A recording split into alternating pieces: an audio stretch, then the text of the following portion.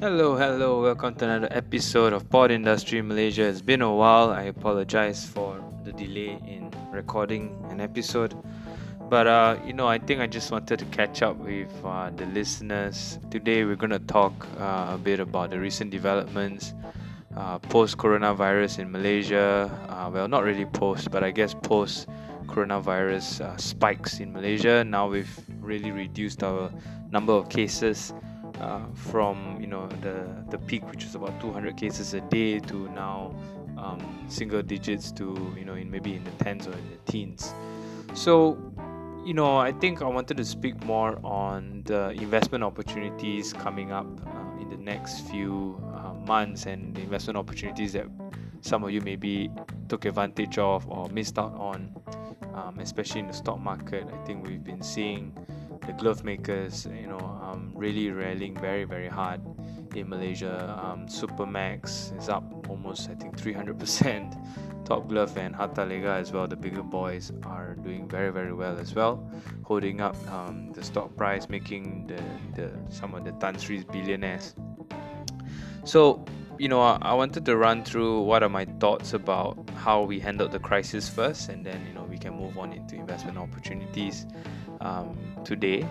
So I think what our government has done, again speaking from a politically neutral point of view, I think it's been a pretty good job so far, regardless who you support and regardless what you think of the initial formation process of the government. I think so far, the DG of Health, Cik Nur Hisham, has done very, very well in keeping the public updated, and also with the number of cases finally flattening and the curve basically getting flattened in about 2-3 months has really been successful. I think the efforts have been very successful, and also now with the recovery movement control, or the RMCO, I think people are starting to open up. Businesses are starting to invite more customers to come in and dine in. Even grocery shopping does not seem to be like going out to get supplies during a zombie apocalypse. I still remember going to get rice for my parents at Jaya Grocer or something, and I felt like everyone was avoiding each other. Everyone was rushing to take out all the rice and buy up whole racks of stuff, groceries, just because they were very scared of the virus, and it felt like I was in a movie, like a zombie apocalypse movie. But now I think the public sentiment has really improved, and people are starting to feel more confident going out. Me personally, I'm starting to go to the gym again, starting to go and dine out with my friends, and actually having mask and sanitizers ready, and that's having a mask and having a sanitizer is like a must have already when you leave the house. So people have, I think, started to get used to the idea of this new normal, of being very, very conscious about your surroundings and where you touch, and wearing a mask at all times.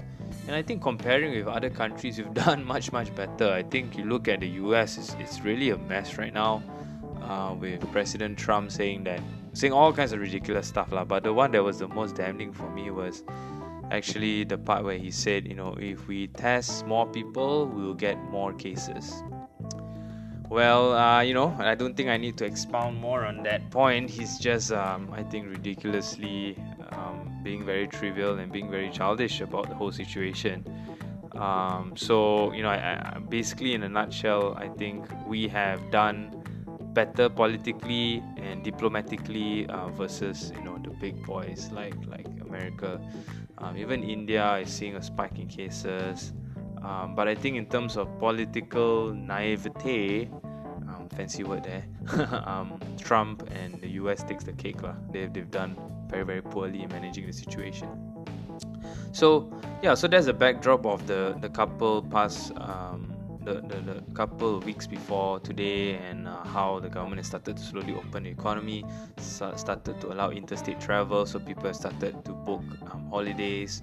I've booked my parents' Bangkok Laut, when they had an offer 2 for 1, and also possibly going to Tanjung Jara as well. As you can see, I'm a big fan of YTL Hotels. I think they're the best hotel group in Malaysia. So yeah, I think people started to travel and things are starting to open up. Okay, so that's 5 minutes done. Let's talk more on investment opportunities. So, given the backdrop of the markets so far, I think most of the street is pretty adamant that the rally that we've been seeing, not just in Malaysia but across some of the markets globally, this so-called recovery, is not really driven by fundamentals. It's driven mostly by liquidity, as the Fed announced this the biggest quantitative easing program in history, in order to pump up asset prices to support corporates and retailers. So we've seen that the real economy has not been correlated with markets. And a lot of people have been, debating on that online and on news channels, on CNN, CNBC, whatever. And I think it just boils down to something very simple. For the layman in Malaysia, if you see markets going up, and you see unemployment, now at 5%, and people cutting jobs everywhere. Today, news came out, Media Prima cutting 300 people. We've seen Grab cut a lot of people, and I think overall the sentiment on the ground is still pretty bearish. It's still pretty depressing because people are losing jobs and they need to get if they're still employed, they need wage subsidies, they need help from the government. So it's still very, very brutal actually on the ground. But if you look at KLCI and the other markets around Malaysia, things have been relatively sheltered. Right, I think KLCI has also recovered most of their losses since the huge coronavirus impact at the start of the year. So I think as a retail investor, you have to understand that don't be too happy that your stocks are doing well right now, because most of it is liquidity driven. Most of it is probably funds from government-linked investment corporations that are obviously trying to support the market so that they don't cause a panic. And also the fact that Bursa Malaysia and Securities Commission extended the short selling ban, so they don't allow proprietary day traders to short sell the market. They extended, it was supposed to be until end of June, but they extended it another 6 months till December. So that's an indication that perhaps something there's more downside to come, because it's just two ways. It's either something big and bad is going to happen, or the government and the regulatory authorities just want to play safe so that they don't see a crash in the market up to December, so to buy themselves some time. So obviously I have no insight to that, but if I were an investor, I'll just think of it as, I guess my stocks are just gonna still relatively be okay till the end of the year lah. So if I wanted to sell, take profit, maybe I'll wait till the end of the year, but I would advise maybe next year, if they don't extend the short selling ban again and short sellers are allowed to come back in the market, and if we think that cases have not really dropped yet, we haven't found a vaccine in December, or if we haven't seen travel opening up and other countries around us opening up yet, then maybe it's time to sell in December before they open the market for short sellers again. So I think in the next 6 months your stocks may still do well. I'm talking obviously about the large caps like your Tenaga and PCAM and what else, the banks, etc. They probably will see price weakness moving forward, but I think I would advise to, if you want to take profit and you're up 10% on some of the large caps, might as well just sell now lah. But if you think that there's going to be recovery coming towards the end of the year, and since short sellers are not in the market, they're not allowed to be in the market, maybe you can hold longer. So it's hard for me to exactly say when to sell. Obviously, if not, I don't have a crystal ball, but I would think I would take comfort from the short selling ban being extended lah, in conclusion. So let's look at sectors in the market. Which ones have been doing pretty well and which ones have not? I think the first thing is on the banks. Everyone's talking about the loan moratorium being lifted after, I believe, September. That was the deadline of the 6 months loan moratorium for property and higher purchase loans. So I think there's going to be a lot of credit cost impact on the banks. So we're talking even the large and safe ones like Public Bank, Maybank, RHB. They're going to see some credit cost pressures, and their net interest margins may take a hit. And I would stay out of the banks. I would sell the banks now, actually, because it's closer. September is pretty close. It's just another couple of months. And if we start seeing credit costs creeping up, and if we look at earnings coming out, that could be weak for the banks.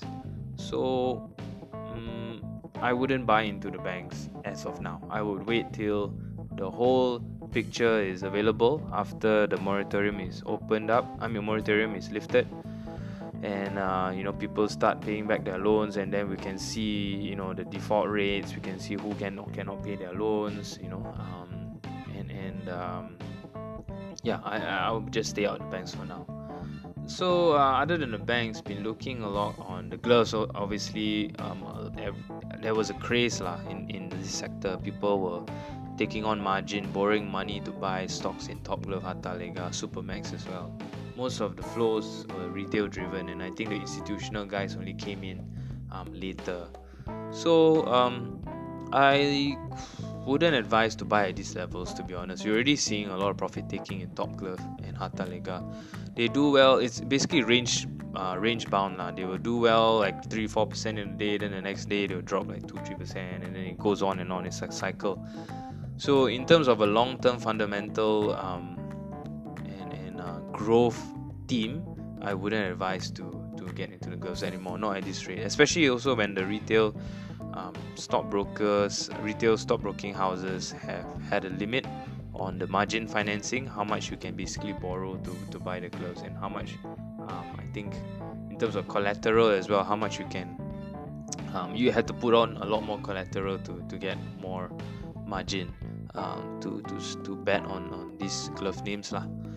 So I think the only sector that I think is underlooked right now is actually the tech sector and also utilities. So utilities Malaysia obviously is just YTR Power and obviously the big one, Tenaga lah. I'm a big fan of Tenaga because I think last year we saw them start hiking up dividends. I think the return on that name was, dividend yield alone was about 6-7%, I think, because they paid a special dividend. And I think that's a good indication by management that they're willing to reward their shareholders. They were always bound to hiking up the dividends anyhow, and it was about time lah. And it's done very well actually, despite the volatility in KLC. He has not gone up considerably, but when you're looking at a bear market and you're looking at a coronavirus situation like this, it has done relatively well. And I think now it's about $11-12. I would put a lot of my money in there if I could, because it's a high dividend yield stock.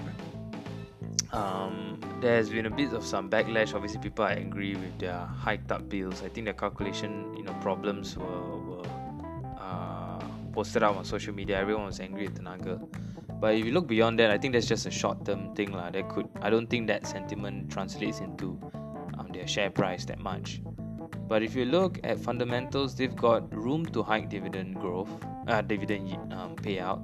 They've got a very, very steady earnings contribution, obviously being a monopoly here, and I don't see them having to sell out their transmission and distribution assets to any private parties like as it was rumored back then in the previous government. So I think the overhang of them losing their transmission distribution assets is not going to be there anymore. They're not going to liberalize that much. So in terms of risk and reward, if it pays me about 4-5% also, I'm already quite happy, because I know that it's done very well in a pandemic. People still use electricity regardless. In fact, they use even more, but it doesn't really matter lah, because there's this imbalance cost pass through mechanism in Tenaga. If you guys want to know more, you can read it up. So I think in terms of visibility lah, if you're looking for something safe and a good dividend yield, Tenaga looks very, very interesting at this stage. And also the next thing I would talk about is actually property. So just to give you some personal context, I'm actually planning to get married soon. I'm 27, going to be 28 next year. Was planning to propose and get married soon. So I was thinking of buying a house, and I was looking around the PJ area, and I noticed that prices have not really come down, because some of the landlords, especially in the sub-sale landed houses segment, some I saw were desperate to sell, but the condition of the house was just ridiculous lah. It was not good. And the ones that were looking to sell that had good condition the house is good condition, and they were looking to sell, it was too damn high, like really, really ridiculously expensive. And they managed to get renters as well, so they're not in a rush to sell. So I haven't really noticed any fire sale moments yet, especially in the PJ area lah. I'm actually staying near Kota Damansara, so I can't speak for other areas, but in my search, actually, I've not really seen big discounts coming in. Obviously, there's this home ownership campaign to help clear stocks of developers, but I'm not looking to buy a house that's 20, 30 kilometers away from my parents, right? That's the sad thing about millennials. I think in terms of location of homes, new homes, they're expecting us to buy a house that's really, really far away next to a highway, and just hope that there's no jam, and hope that we can commute every day for 2 hours to get to work, to go to your parents or see your friends. I'm not going to do that. I'd rather pay a premium to stay closer to town. So I think if you want to invest in property, maybe take your time, because I think this moratorium has given some landlords some time to breathe. But I think after September, you could see them really feel the strain because they have to start paying the property loans again. And you could see people saying, oh my god, this is just not worth it. I don't mind selling below market. So I will wait till September, give it a few months, just view. I think you should always just view, keep in touch with agents, so that anytime you feel like bidding for a house, you can just get in touch quickly. And just wait for them to maybe reduce the price even further. So I wouldn't really put a lot of money in property right now. So that's what I'm buying. In terms of alternative investments, what I would buy, actually Bitcoin has done very well in the pandemic.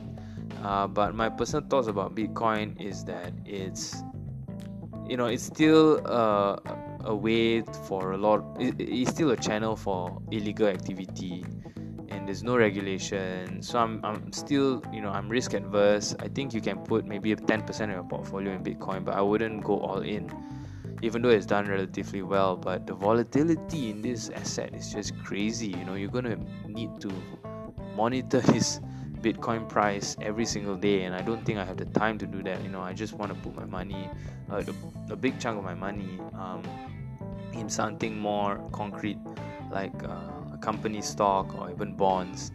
So for Bitcoin, I'll just put like 10% of my portfolio in it. Why not?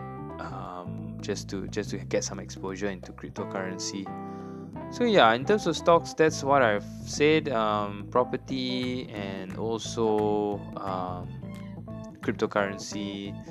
In terms of making money, should you invest in startups in the venture capital side? I don't think so. I think startups are starting to burn a lot of cash. Even the big ones like Uber are struggling, and they're trying to buy up their competition. Uber's tried to buy Grubhub, and then now they're going to buy Postmates. At least trying to propose acquisition.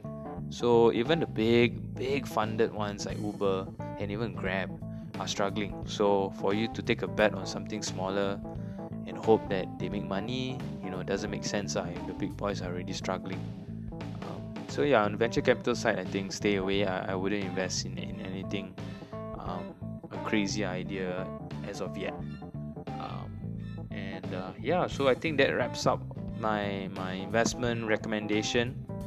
Just a disclaimer, I am licensed as a stockbroker, institutional stockbroker, so I'm not really going to go into very much detail and push any products that are very specific to the place that I work for. Anyway, I'm actually leaving the banking industry, so maybe in a couple of months I'll be able to speak more freely.